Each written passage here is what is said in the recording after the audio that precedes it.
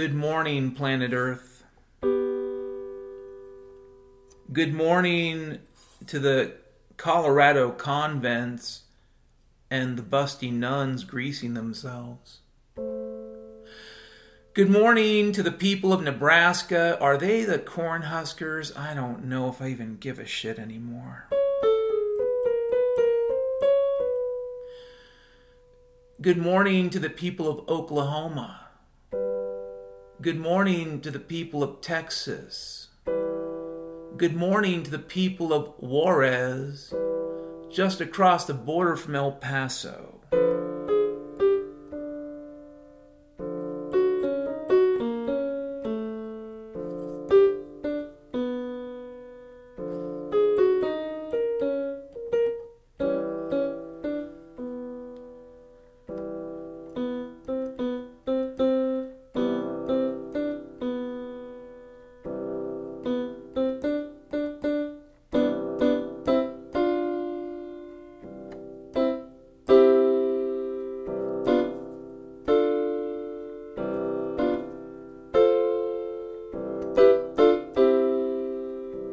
Good morning.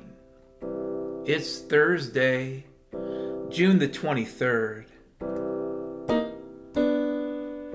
Right around, 7:45 a.m. Mountain Standard Time.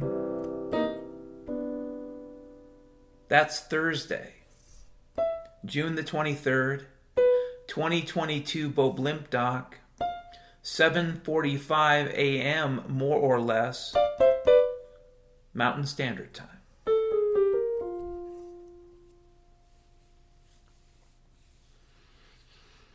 So before I get into any core topics, and I really am tired of all the bullshit, but before I talk about deconstructing the bullshit,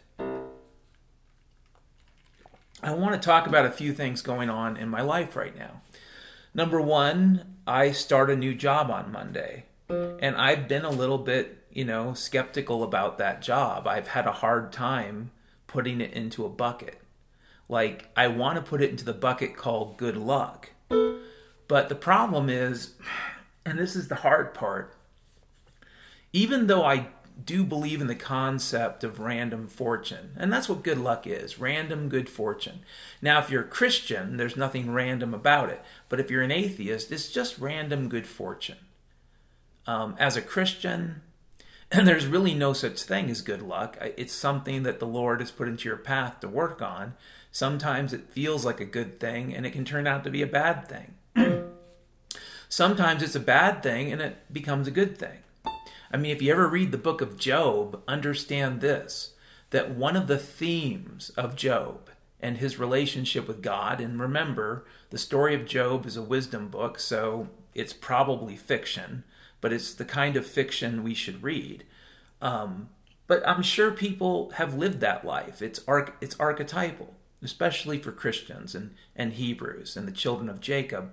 It's an archetype, is what Job is. But when you think about Job's relationship to God, it really is a lot about understanding what it means to have good fortune. Not the whole story, but part of it is about that. Part of it is about the human's inability to think of good fortune in a proper context. It's like, I go get a lottery ticket, I pick the right numbers, and now I'm a bazillionaire. I'm a gazillionaire. And you'd say, well, that's really good luck. That's good fortune. But a couple years later, a couple of my older kids are strung out on drugs. My wife divorces me because I was cheating on her with hookers while doing a lot of cocaine. And so you can look at something and say, that's good fortune, really. You're really lucky. But sometimes it's not always that simple, especially when it comes to our relationship with God. I don't think the Lord in heaven is like B.F. Skinner. I don't think he intends to torture us, put us into a box where if you don't push the right button, you don't win. I don't think that's remotely part of it, but there is a plan. There is a plan, and there is good and there's evil. And there are things that happen in your life that are not always that obvious. There are things we should not touch that we do. There are things that we should touch that we don't. There's a part of our life that should be turned on but's turned off. And then we spend all day staring at glowing rectangles. If you ask yourself, where is your attention? That will tell you where your God is. And for a lot of people, it's that little glowing rectangle. So I don't have any unambiguous ways of dealing with good luck these days. This job will be a good job. It's good money. It's work I can do. They delivered all the equipment, and the computer they got from me is probably worth 20 times that used computer I used on a project a year ago, the one from 2007. So probably 20 times its value, and that's being really, really kind. So when you do a compare and contrast in your head and say, holy crap, look at what they're paying me, look at the computer they're giving me, it must be that happy times are here again. Yeah, some type of happy times. Happy days are here again. Like that song from the Great Depression, right? But I don't know. We'll see. Another thing, too, I haven't really been talking a lot about rad engineering since we went to Sandy, Utah, and the reason is really quite simple. Both Justin and I have got to focus on other priorities like paying the bills. And so I need to start a job, which I do on Monday. He's been working a job, which he really loves, but the reality is it takes him into the woods for 8 days at a time. And that means for those 8 days, we're not doing anything with rad engineering with respect to Justin. And that's okay, but that's reality. When he and I got into this, we didn't have rose-colored glasses. We didn't say to ourselves, oh, this is going to be so easy. This is an uphill battle. I mean, if we actually pulled this off, the version 1 would be something that really just a lot of preppers and people who are into the hobby would buy. But the version 2 could be something that frees people, frees them from the assumption that they need the internet the way it works currently, that they have to be on the World Wide Web, that there might be other options. Version 1 isn't going to do that, but version 2 very well could. And so if we did succeed, it would be big. And ultimately,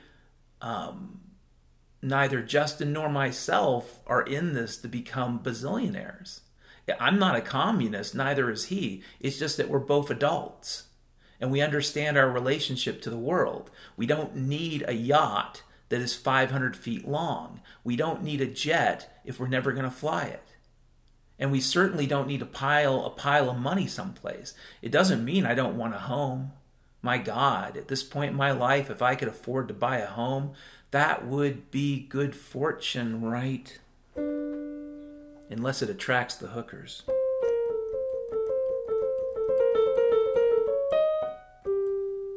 And sometimes the hookers come.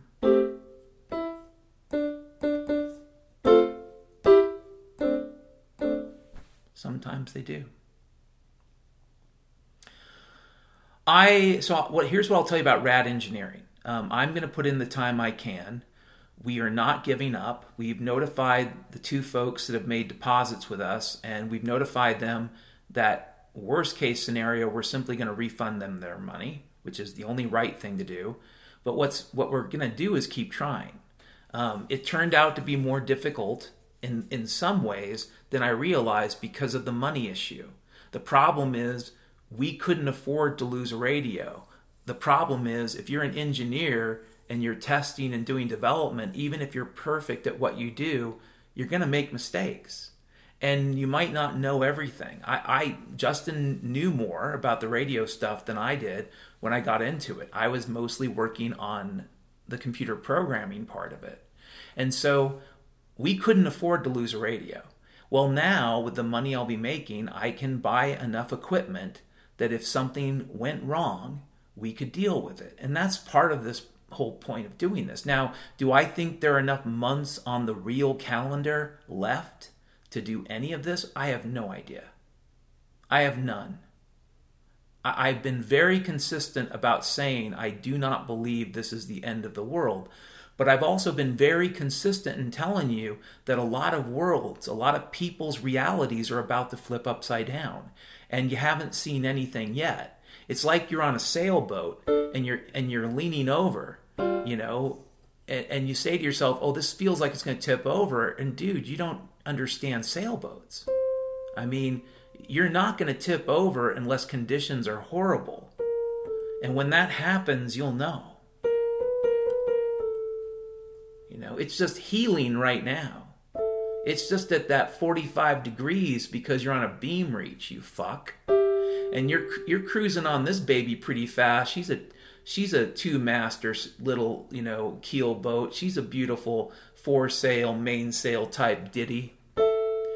But you think you're tipping over, dude, you're wrong. If you let loose of that main, if you let loose of that halyard or whatever, and you let those sails flop about, or excuse me, let loose your sheets, not halyard, your sheets. If you let loose your sheets, you'll lose power and you'll bob like a little bob in the water, but you don't know what it means to tip over yet.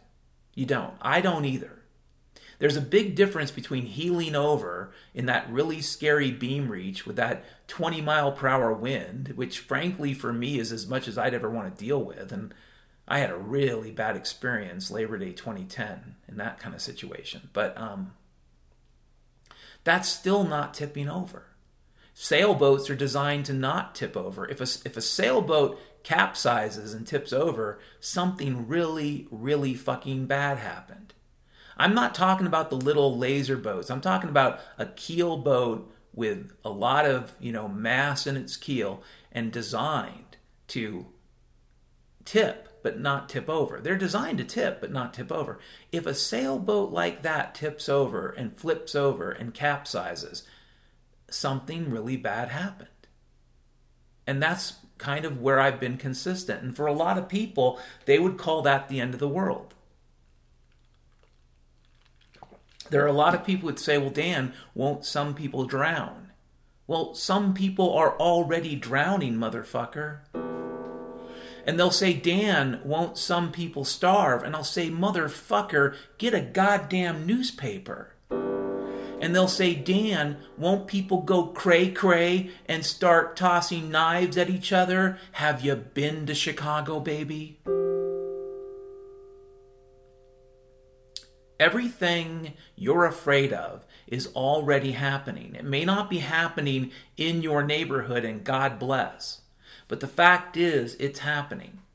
And if you believe the news, they'll tell you it's all under control.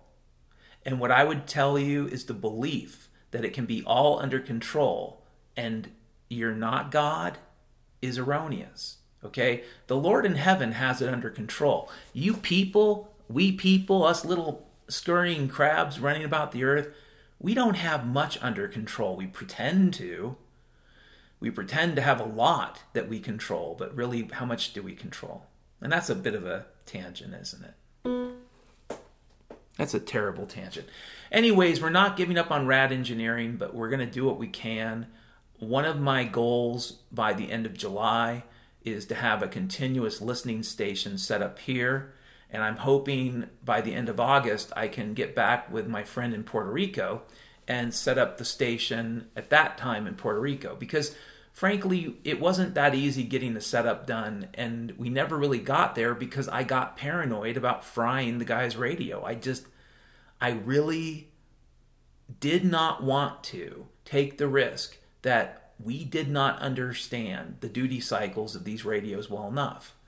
And that is just the way it is. I mean, there's a lot of people in the world of radio who would just assume it stay an insider club and completely unusable. If you understand the difference between a modern mobile phone and like a CB radio, understand this. That mobile phone is designed to be used. That CB radio is almost designed to not be used. Now you could say, well, Dan, that's just because it's the way it is. No, people can imagine ergonomics differently. Okay? A lot of these radio kits have really terrible ergonomical design. I would say really shitty. Now, you could argue that maybe it's efficient, although I don't really see that argument as being intelligent at all, but it is really bad ergonomics. And in terms of how they work internally, I think my friend Justin could speak to this. Probably a lot of this stuff is deliberately hobbled, so you can't do certain things. Well, that is the situation we found ourselves in January, and we're not giving up, and this is June, and I do think we've achieved some things that are worthwhile. It's not the kind of stuff you get paid for, like education and outreach, but it's something. And if I get the money in and I have a couple of months of not crazy, not ship tipping over, I think I'll be able to afford to buy the equipment needed to make faster progress in many ways. It's counterintuitive, but having the extra money in this case might mean getting more stuff done. Anywho, more on that to come, really.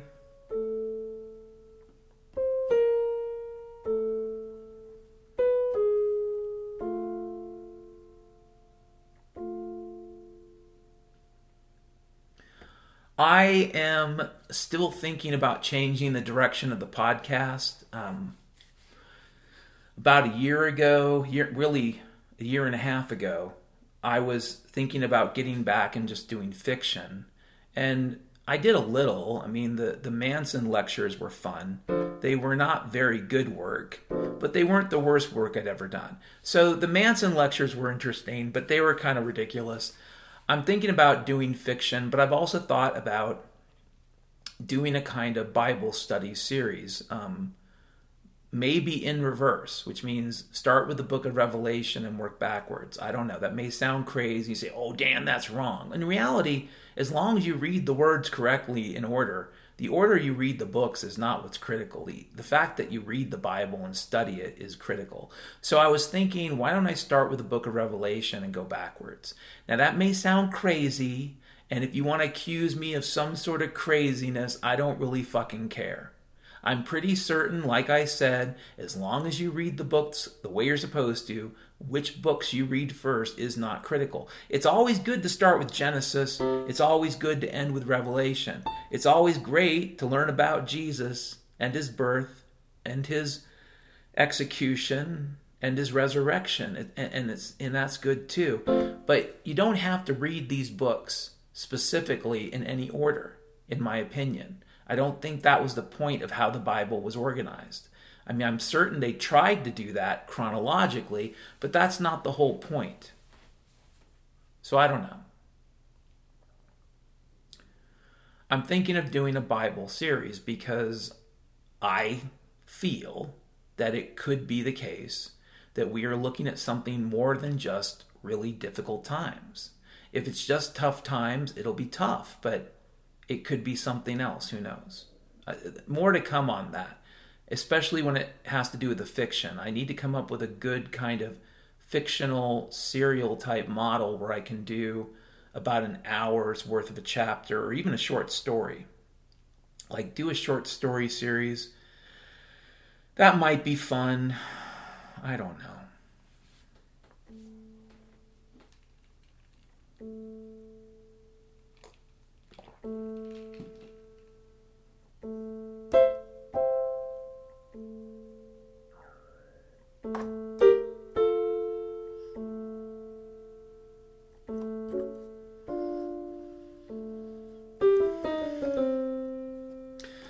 So, one of the reasons why I'm thinking about... Okay, before I continue, I need to add something else too. I usually do this at the end of the podcast, but I figured I might do it at the start, just to let you know. I think money's tight out there, and it's tight for everybody. And I've got a few donors who donate a lot, which I wish they didn't have to. I wish that they didn't, in a way. I wish I simply had more listeners. And I don't know how to change that. You know, I learned from SoundCloud that even if I paid a company, I would still get shadow banned. And as far as GoDaddy goes, they rip me off. And I'm not getting calls from lawyers. They ripped me off. They stole my property. They stole my prepaid fees. They ripped me off. And I have no recourse. If you want to understand the situation for people who don't have money, this is the situation now. You obey, or you are, as much as they can, destroyed. The good news about living like a hobo is there's not a lot for them to take. I mean, that's another thing that worries me about this new job, is that there'll be more for them to take, but who knows? I think that the situation is so untenable for the federal government at this point, that they're just too busy just trying to tread water. I don't even think half the things we're being told are actually true. So that's where I'm at. But like I said, and I declared a beer emergency a week ago, I think, and that beer emergency is a lot like Lake Mead. You know, if we reach Deadpool with the beer emergency, the beer reservoir, the beerzivore, then that means that probably we won't have that existential juice, that extra electric power that you've all gotten used to, you know. You can wake up to the planetary status. So I wouldn't mind getting a few bucks. I start work on Monday. If you have the money and you can donate it, it doesn't have to be much. If you're a bazillionaire from crypto, God bless, I think. But ultimately, I don't think any crypto people are going to give me any money. But if you're out there and you have a few extra bucks and you want to just donate, there'll be a PayPal link in the notes. You can click on the link and donate whatever you have. I feel like shit for asking for it, but I know other podcasters do. That's enough of that. So I am circling around a rabbit hole that I dug into in 2018. And the reason why I dug into it is because for about 4 or 5 weeks that summer in 2018, the air in Seattle was unbreathable. It was unbreathable up and down Western Washington. And I had people trying to gaslight me saying, well, Dan, don't you remember I remember wildfires when I was a fucking kid. I absolutely remember fire season. I cannot recall the air quality being so bad that people were panting and dropping dead in the streets. And there were people who looked like they were going to drop dead, and I'm pretty certain a few did. 2018, the skies were orange and black. They were otherworldly for several weeks. And the explanation I got from a lot of gaslighters, well, it's just wildfires. If we cut down more trees, everything would be okay. I never believed it, but I didn't have the right answer. Like, I'm not someone who ever really picked a side with the question of climate change, because a lot of it seemed too political. Even the scientific work seemed too political. If a scientific theory says something's happening, fine. But if in the next sentence they say, therefore we need one world government, therefore we need socialism, that's when you lose me.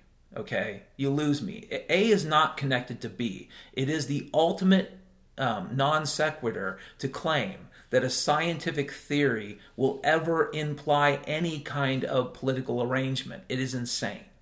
And yet, there are scientists in the climate change world who do the whole, well, since the world is about to explode, we all have to become communists. And I think that's probably the opposite thing you'd want to do.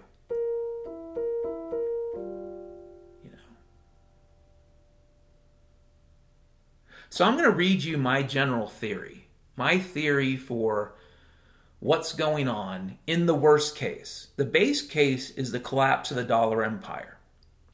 That's where we're at right now.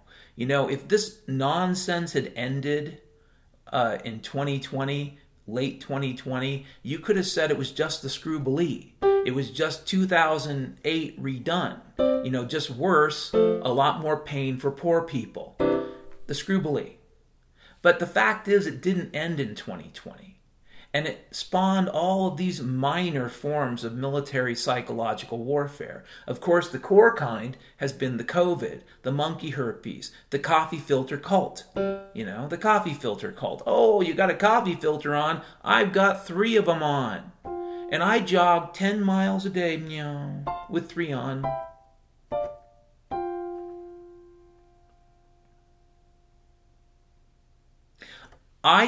If the climate change issue is real, I no longer believe it has anything to do with what they've told us.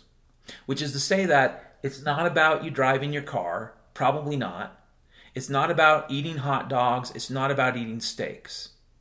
If this is a real issue, it was going to be a thing no matter what. Now, a lot of this depends upon understanding some basic mechanics of the Earth's climate system. And one of the most critical components, and it doesn't matter if it's the oceanic system or the atmospheric system, one of the most critical components to that system is the Arctic. For a number of reasons, okay? Because prior to, several decades ago, it was covered in ice almost year-round. It reflected sunlight in the summertime. It reflected sunlight from what's called the albedo effect. The coolness of the Arctic Ocean drove these pumps, these underwater pumps or water flows. The Gulf Stream is the result of one of these pumps that involves the heat exchange with the Arctic. The same thing's true of the jet stream. So the Arctic in the northern hemisphere, absolutely with respect to the atmosphere, but probably with respect to the whole planet as far as the oceanic currents go, the Arctic is like an air conditioner. Some people call it a refrigerator, and here's why. Because like in the movie where they use the liquid nitrogen to cool the trigger on the bomb, the Arctic covers a lot of organic material. A lot. The permafrost has kept trapped a lot of organic material going back tens of thousands of years. You had researchers in Siberia, and I've mentioned this before, Russian researchers in Siberia who would uncover a mastodon, a woolly mammoth, 12,000 years old, and would eat the flesh from the animal. That's how well preserved the organic materials in the permafrost had been up until recently. If you believe what you're told, the permafrost is in collapse.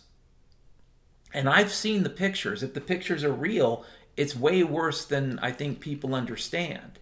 It's not a linear process. A lot of people think that it could be. It's not. It's not. They want to believe it because some scientist will give them a linear model, and it's wrong. The rate at which organics are converted by microbes is geometric and nonlinear. So we don't know how quickly those trillions upon trillions of tons of organic material will convert to methane, CO2, and nitrous oxide. But as long as they do convert, as they convert, they increase the likelihood of more conversion. That's the terrible math of the methane feedback loop. And then in the Arctic Ocean, and specifically the East Siberian Arctic Shelf, you have potentially trillions of tons of what's called methane hydrate. Methane that exists within a stability zone. As long as temperature and pressure and other things don't change, the methane remains in a bound ice form with water. It's a water-ice situation. That's why they call it hydrate. It's a frozen combination of water and methane, also called fire ice. As long as the pressure and the temperature remain steady in the Arctic Ocean, specifically the East Siberian Arctic Shelf, those trillions of tons of methane don't go anywhere, or at least they don't go anywhere fast, and that's just as good. So I don't think this was ever about the climate change or the global warming as defined.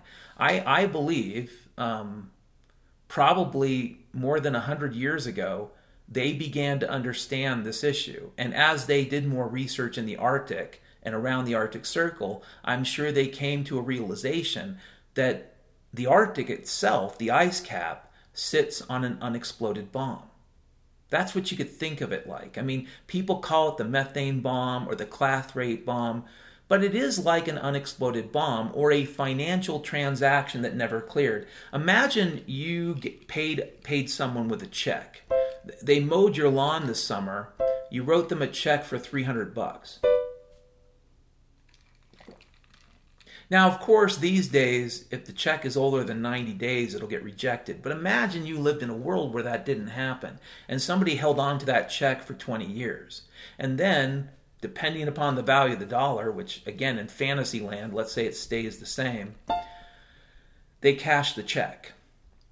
If you want to think about the permafrost and the frozen methane in the Arctic, it's a lot like a check that was never cashed. For most of Earth's geological, natural history, the Earth was warmer. It kind of implies that these materials being held up, being in a sink of sorts, and being under control changed the normal baseline of the Earth. The Earth was warmer. The oceans were higher for most of Earth's history. It was hothouse Earth, or what I sometimes call Florida Man world. Because in Florida Man world, Florida's gone, baby. It's a reef. It's a reef complex. Maybe with some of those floating mangrove islands, but I don't know. In Florida Man world, Florida is under 100 to 200 feet of water. But the world itself looks a lot more like Florida. In Florida Man world, 20 years from today, if that's where we were headed, you could already see alligators up and down the west coast of the United States, probably all the way to Alaska. Because they will, proliferate. Alligators are very, very good at that. They've been around a long time. Crocodiles and alligators, you do your own research, but they've been around since the dinosaurs. And there's a reason for that. They know what the fuck they're doing. In their little niche, they're good at it. They're good at what they do. They don't do everything we do. They don't need to. But for what they need to do, they do it well.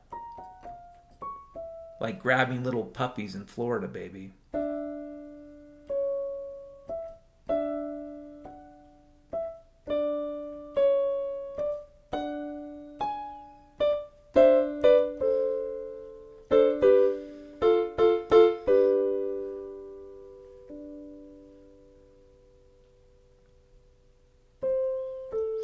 The trapping of those organics and the covering of the Arctic in an ice cap created a set of conditions over the last 10,000 years that was very friendly to the development of human civilization. Extremely friendly.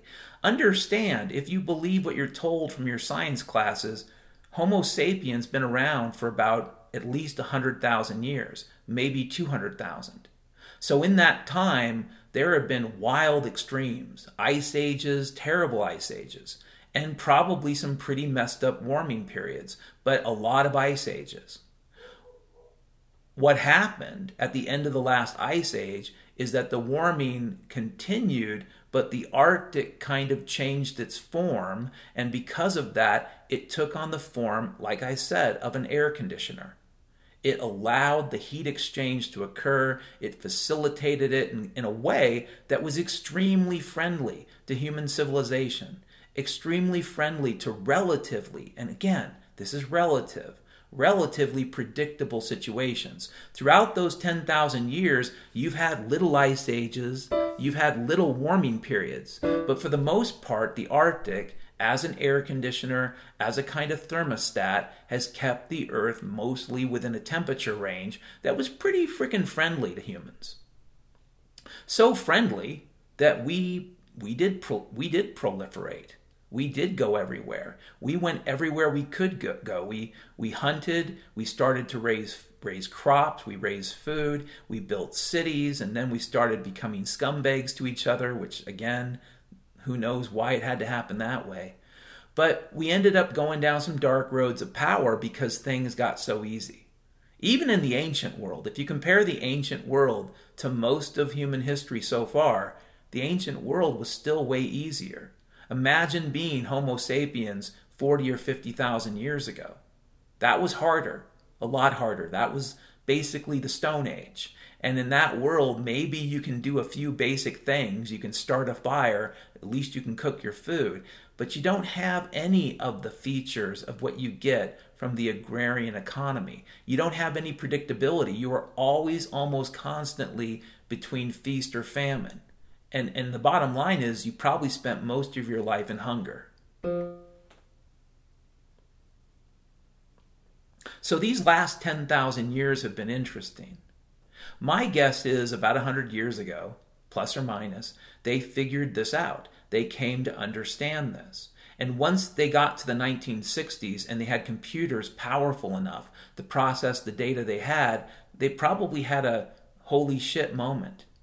Because a lot of weird stuff started happening around 1970. A lot of strange stuff. The Norman Borlaug Revolution, the credit card expansion, the petrodollar, the dumping of inflation in China. Yeah.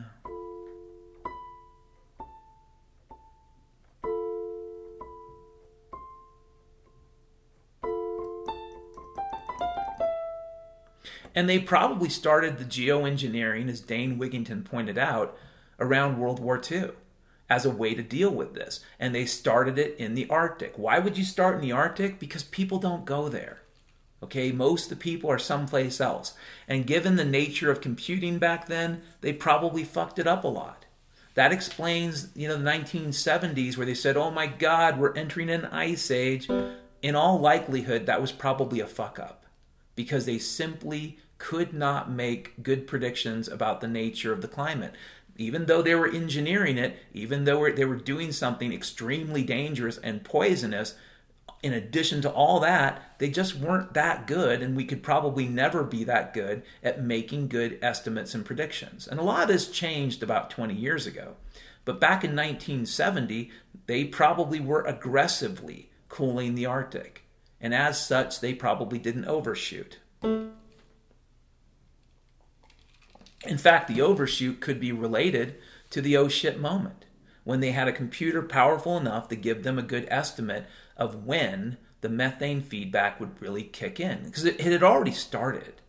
It's just the question is, how bad, how quickly, how soon would it get terrible? By the time you get to 2001, the geoengineering is not just in the Arctic any longer. It's everywhere.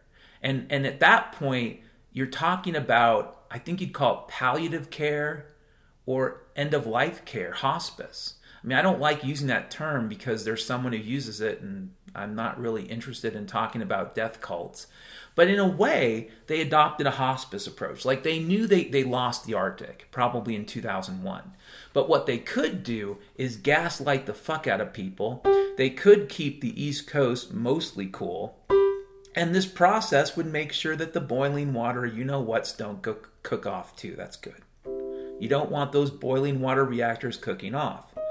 And in any type of rapid warming event, that's going to happen.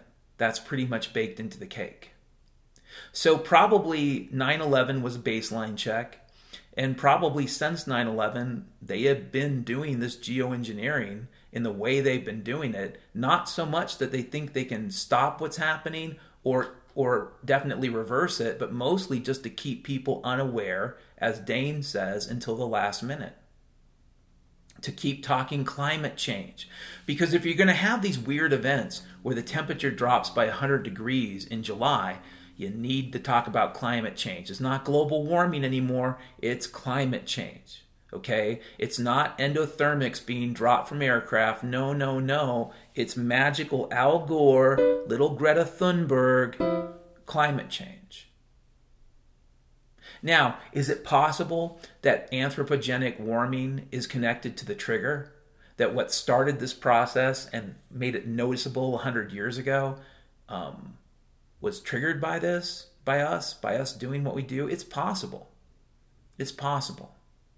And this is a weird way of getting into the topic that we're going to get into, because I believe this is an explanation for the worst case. I don't know that we're going to get to the worst case. In the worst case, they believed probably around 2019, the situation would get so out of control that it would be dangerous for people to go across the oceans in cruise ships. It would be too dangerous for everybody to fly. So they needed to gaslight people about flying planes and taking ships. And the key goal was just to keep that down to a minimum and to control the routes. Because when the feedback loop gets bad, coastal methane is going to cook off. And you'll have a ship out there on the coast of some country, off the west coast, sitting out there, maybe a container ship, and you will see it rapidly disappear. And you'll say, what the fuck just happened? Was that an alien? Was that an octopus? Was that the Russians? Or was that a plume of methane? Now I'm going to tell you a story before I get into the reason why I had to go over the theory again of the worst case. In 2005, I was on my honeymoon in Alaska. We were rafting on the 6 Mile River, a river that had Class 4 and Class 5 rapids. I was wearing full, dry suit because the temperature of the water was about 39 degrees. I was wearing a life preserver, and we did a swim test. We did all the things you're supposed to do. After the first 2 rapids, I got knocked off the raft, in part because it was only me and my ex-wife on the raft and the guide. And that's just not enough weight. And they told us this, they were honest about it, to really guarantee that, the raft would be stable. You need more people, actually, more ballast. So I got kicked into a whirlpool, and the whirlpool was just this highly aerated eddy of water, probably 20 feet deep. And as much as I swam, and as much as I was buoyant, as I believed I was with the life preserver and the dry suit, I kept sinking. I couldn't do it. I swam really hard, and I could not keep my head above water. And listen, it's not that hard to understand. Highly aerated water is less dense. It's like boiling water. It's less dense. As a system, it's far less dense. So anything that would give you buoyancy under normal conditions in the water no longer gives you buoyancy. So when people talk to me about the methane plumes and the ships disappearing, I have my own basic experience with that phenomena. I don't need somebody to show me a scientific experiment, even though when I was a teenager, I'm pretty certain that they did that. They had a news program where they said, hey, here's the Bermuda Triangle. It's not aliens. It's not Bigfoot. It's not the Loch Ness Monster. It's not, some dimension or something else. It's just the fact that when the methane from deep in the sea gets released, and it can come up in a mass release, that release will change the density of the water, and a ship that is normally buoyant will sink. That's what it is. It's not magic.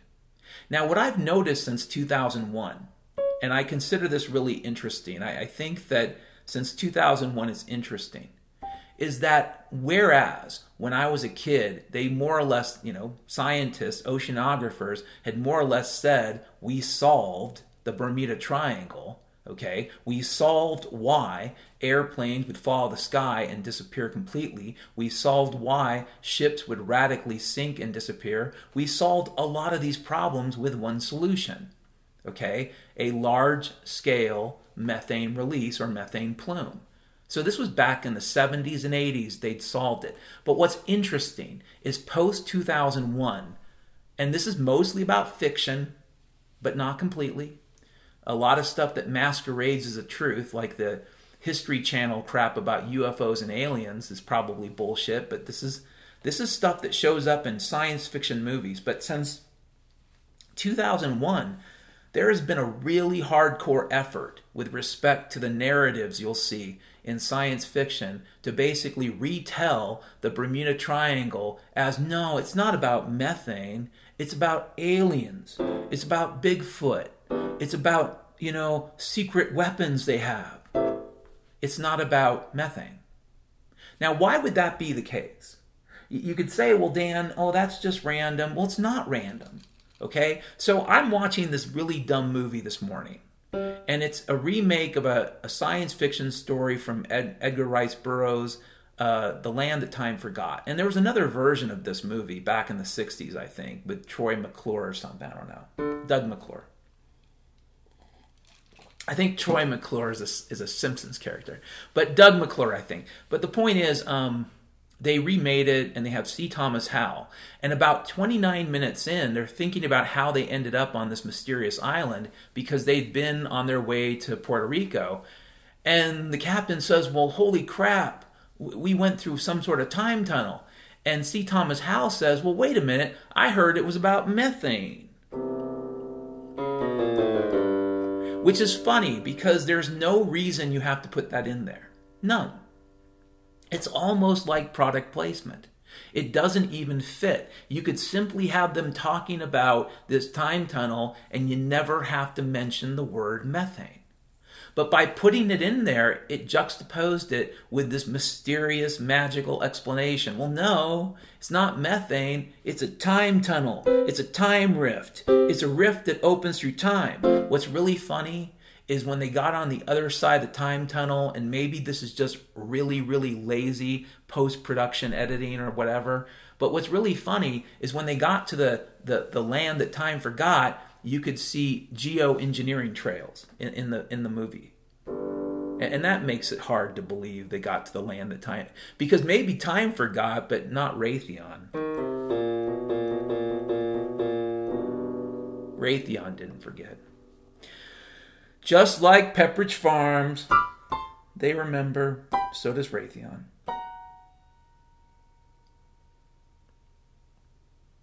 Since the year 2001, which is actually when I think they took their most recent baseline. Like in this crazy theory I'm throwing out there, 9/11 is not about oil, it's not about Arabs and Iranians, it's not about taking over countries mostly. 9/11 is primarily about getting a baseline, shutting down air traffic. How would you do that? And I'm not saying there weren't other agendas, but how would you shut down air traffic, which would include the geoengineering at the time? How would you shut it down for a week and reduce it for several weeks? How would you do that if it wasn't by some, oh my God, the terrorists are flying planes in the buildings? It's hard to believe how you do it, especially, you basically have to do the whole box cutter thing because anybody can get a box cutter. So ultimately you have to do that. You have to show that any of these planes with a bunch of box cutters and dudes that learn how to take off in Microsoft Pilot, any of these planes could be taken over and flown into buildings. It's just that easy. Of course, the engineers and architects for 9/11 Truth, which is an organization trying to get to the truth, would probably disagree with you. But assuming all it takes is a bunch of your friends, Microsoft Flight Simulator software, some box cutters, if that's all you need, then how do you control that? Well, that's a great way to shut down air travel everywhere. It's a great way to get a baseline. Because a lot of scientific understanding of reality is about being able to remove variables. And in this particular case, they needed to understand at that time how bad was. And it looked pretty bad. And this also is why I'm very skeptical of the Ukraine situation. It could be a real thing, but COVID wasn't. I know that. So why would this be? I can tell you something about the Ukraine situation. It takes 60% of the Arctic Circle and removes it from the world of peer-reviewed science. Basically, nobody's going to be doing any coordinated research on that part of the Arctic Circle, the Russian part, and one of the most critical parts, the Eastern Siberian Arctic Shelf, which again, as I stated, is filled with a lot of organics, trillions of tons, and that's not everything. Yeah, you don't get to see that because of the Ukraine war. Prior to this, there's evidence that last year, had one of the highest periods of methane release. And they're starting to write articles, these cover your butt articles, where they say, well, maybe kind of sort of we were wrong about the aliens in the Bermuda Triangle, and maybe kind of sort of, the methane issue is an issue. Prior to the last couple years, if you brought up the methane bomb, people would say you were crazy. Now, the quote-unquote scientists are starting to write cover-your-butt articles. It doesn't mean anything. It's just interesting in terms of how it fits with events. They've been able to show pictures of these blowouts, not just on ground, baby, not just these big craters, on the earth in the permafrost, but they've shown permafrost blowouts from the Arctic Ocean sea bottom. So these are the hydrates that are going to start getting released the more this happens. Again, I think this is the worst case scenario that explains why they've been doing the stupid shit they're doing. And I still don't say it's a sure bet. It's not a guarantee, in part because where it leads,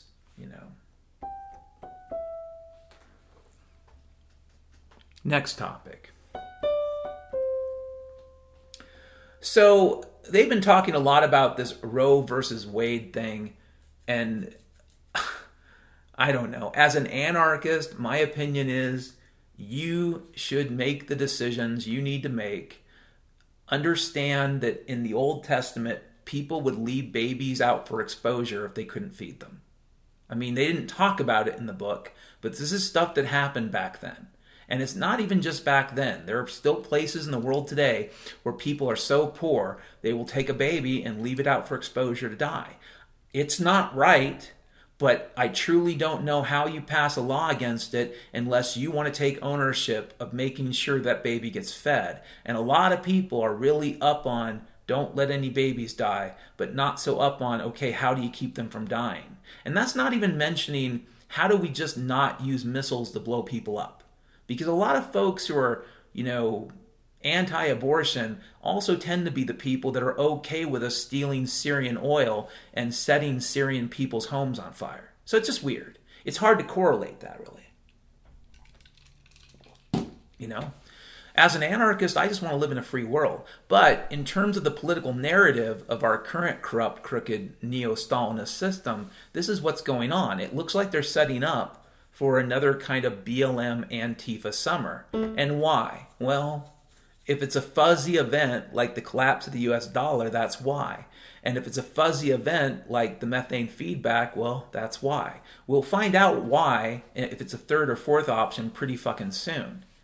But it does look like they're setting up for the whole, let's put the bricks on the corner, let's hand out the flyers, let's get the cops, dressed up in their masks, and they'll have to do something related to that because, the great thing about the monkey herpes, the COVID, is it meant that a lot of cops could wear masks in the summer of 2020 and you wouldn't know they were basically bike cops, not unless you understood what to look for. You wouldn't fucking know that they were FBI. You wouldn't know they were military intelligence. And by the way, the fact that the Army is hiring fatties and people with purple hair only helps them with respect to military intelligence domestically. It means they can put a lot of MI troops that, they look out of shape. Guess what? That means they fit in, fucker. So I'm wondering, when I talked about the hooker republics of CHAZ CHOP, this is the Capitol Hill Autonomous Zone, the Capitol Hill whatever bullshit, CHAZ-chopia, the Kingdom of Lord Raz. When I talked about, the hooker republics in the summer of 2020, I proposed that there would be a first hooker republic. And that was the one I documented with my fucking camera before they tore it down. I don't mean the camera, but the hooker republic in July. They did it behind a police line, probably because they were disposing of bodies. God forbid people know the truth, right? And I know Seattle has a new mayor today, and I don't give a fuck because that mayor is still probably a douchebag. I know Jenny Durkin was a piece of shit. I know I have on camera Seattle employees admitting they were there to help the CHAZ-chopians. But as I said, that was the first hooker republic of CHAZ-chopia. And technically the first and the second, because the first was, I believe, CHOP, and the second was CHAZ. The first was CHOP, and the second was ruled over by Lord Raz. So technically, the first and second hooker republic is like basically May-ish, June, July. So by the middle of July, you have the transition to the second hooker republic, July 2020. And that was the hooker republic overseen by Lord Raz. But I remember predicting that there would be a third Hooker Republic. I told you there would be at least a third or a fourth. And so I think with the abortion thing, they're setting up for a lesbian society. You know, maybe trans lesbian. Someplace in CHOP-CHAZ. It might not be happening right now. Guess what? I don't care enough about fucking Seattle at this point to even research it. Like, this is just hypothetical. It could be happening right now. The third Hooker Republic of CHOP-CHAZ is being established right now in Capitol Hill by the various cohorts and Seattle police and FBI.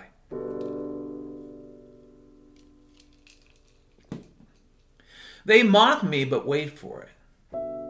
They'll be harvesting their crops in the park in view of those $500,000 condos. Those condos that paid property taxes to fund, the shitheads that were building barricades to seal them in with the crap heads, only a few hundred feet from Ferrari of Seattle. Ferrari of Seattle, get your Ferrari, not far from Chaz Chop, Lord Roz, because it more or less was unscathed. It had a couple broken windows. They put up some boutique plywood, but throughout the epics of the first and second Hooker Republic of CHAZ-CHOPIA, Ferrari of Seattle continued to sell, Ferraris a couple hundred feet away. I mean, those CHAZ-CHOPians were burning down old people's coffee shops. Those CHAZ-CHOPians were throwing bricks through people's diners. They were setting fire to almost everything. But not Ferrari of Seattle.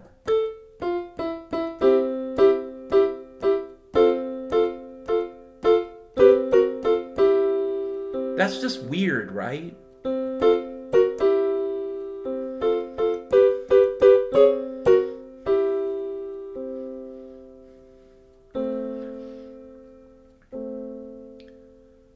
The last Hooker Republic, the third one,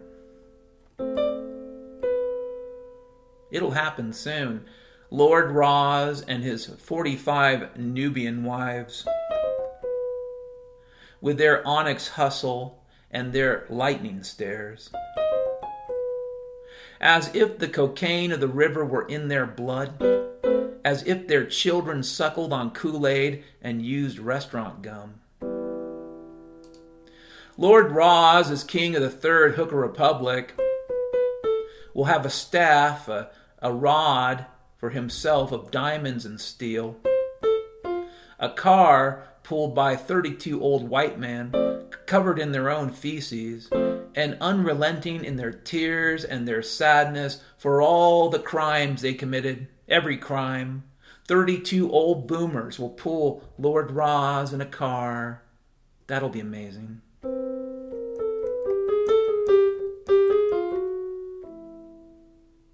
Because it's about abortion. The third Hooker Republic will be a zone of total lesbian domination. Lord Roz will briefly rule. Lesbians and Heglamites and Scrunchions will be seen bluviating their nogfur and punctuating their yuzu as the ancient Greases flow. The lesbian armies will form up east of Vorg Avenue, not far from old Pappy's Pap Smears, next door to Take Out Roast Beef Emporium.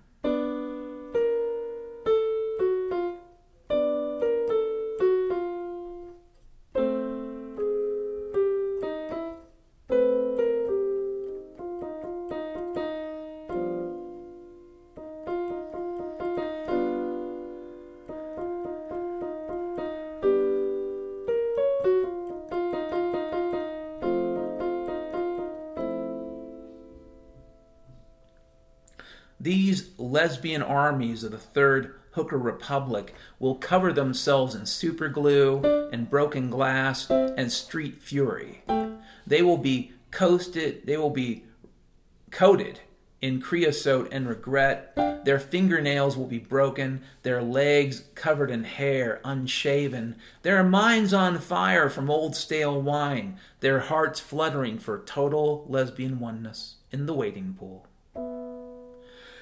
The tan whales, they too will be unrumulated by Norgan sauce and Roz, and the lesbian queen will rule. The first all-night abortion mall will be opened up, 50% off for first-time killers. All trans males will be invited to have an abortion. It'll be a lot like the Merchant of Venice. There'll be a pound of flesh removed.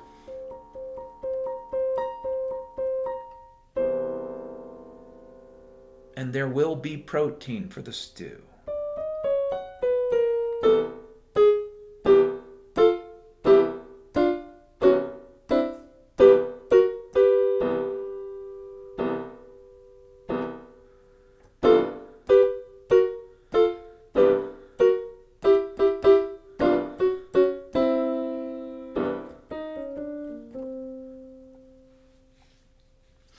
A magician, a witch, a mistress of dark arts named Olestra will be nominated first Queen Empress thingy of CHOP-CHAZ. All the Strinkle folk will come with offerings of fetus and munctus juice. They will cover themselves in old dead dolphin wax and the covered ivy of the cemetery off Brugge Lane, not far from old Shimbley's real nice kidney pies, which is next door to the night clinic across the street from the Last Stop Motel and Kelly's Bulk Bags of Ice. Isn't that convenient?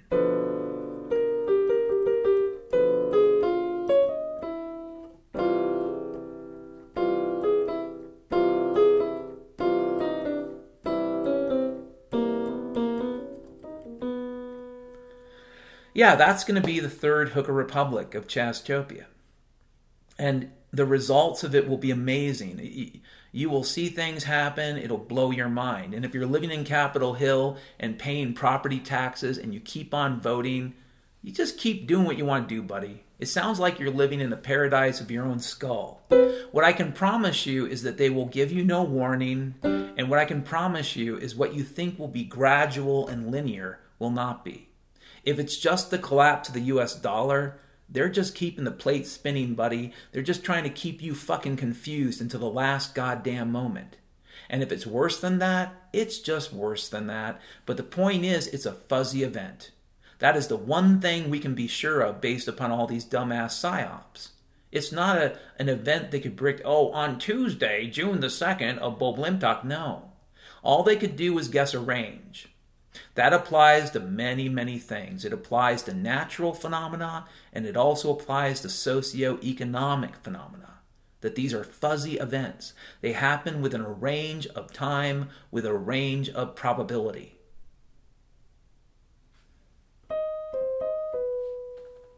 Last but not least, before we go, I got a quote from Dr. Freckles. And I've quoted this before, but I'm going to leave on this quote, more or less. If you have the power to turn the world off, what more power do you need? If you have the power to turn the world off, what more power do you need? What more power do you need? That's it. I get so many reset freaks who try to explain to me the intricate predictive programming bullshit of the New World Order government. And I try to explain to them, maybe they will have a new government, but it's going to be hundreds of years after you're fucking dead. Between now and then, there'll be whatever safe zone they have, whatever underground bunker they have, and the rest will be a la Judge Dredd, the cursed earth. And you won't want to live there because it won't be that easy. There won't be enough fresh water, there'll be a lot of poison, and probably a few new creatures that get to hang out with us at that time. The creatures that get to hang out with you when you take a garden and turn it into a monster desert, well, they're monsters. So no, you won't be in a fucking pod being spoon-fed Gumptus. You won't be traveling on trains in massive zones of greenery because you're part of District 3. The reality is, worst case scenario, even if it's just the best case, which is the dollar collapse, the United States is going to be a chaos zone. Mad Max will probably look nice by comparison. And don't expect a lot of makeup or feminine products or, the ability to shave your legs. I'm sorry, girlfriends out there or boyfriends. If you need a lot of products, so this applies to all genders, if you need products and showers and soap all the fucking time, yeah, it's not going to be pretty. If you don't like to smell people's BO, you're going to have a hard fucking time. You'll have to live on the edge of town. Where the, scorpion snakes live, or the crocopotamus. Imagine a crocopotamus. We lose 20 reactors on the East Coast. You get a crocopotamus, half crocodile, half hippopotamus, with the anger of both, the passion of pain. The hippo will kill you. The croc will spin you. You will drown. You will be eaten. You'll be crocodile stool. Crocopotamus, I mean. Yeah, that's the kind of creature you get to hang out with. It's not going to be the reset. You're not going to get a pod, and they don't care if you get a fucking meal. You won't be eating bugs and happy. It's literally the opposite, motherfucker. You'll be happy if you find a fucking bug you can eat. That's more like the reality of what's coming.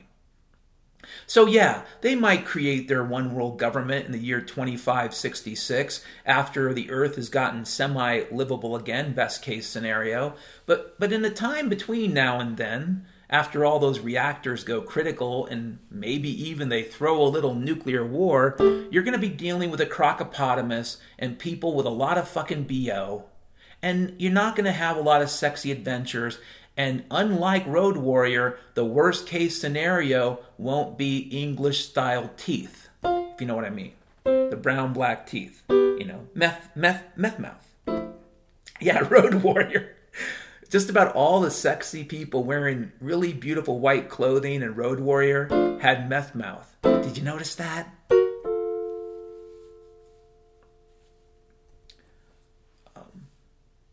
So there you go. As stated at the beginning, if you can donate a little to my podcast, please do. But I think money's tight all over.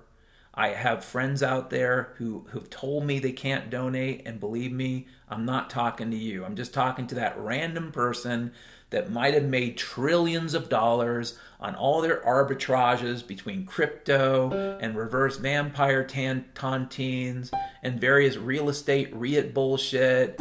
And they, spent 2 years with Blackwater hunting down Grumpton folk in Sklimpton. So they got all kinds of gold and silver and, human skulls they can hawk for a little bit of buck. If you like this podcast and you have the money, go ahead and click on the fucking link and donate something. But you don't have to. Have a great rest of your Thursday.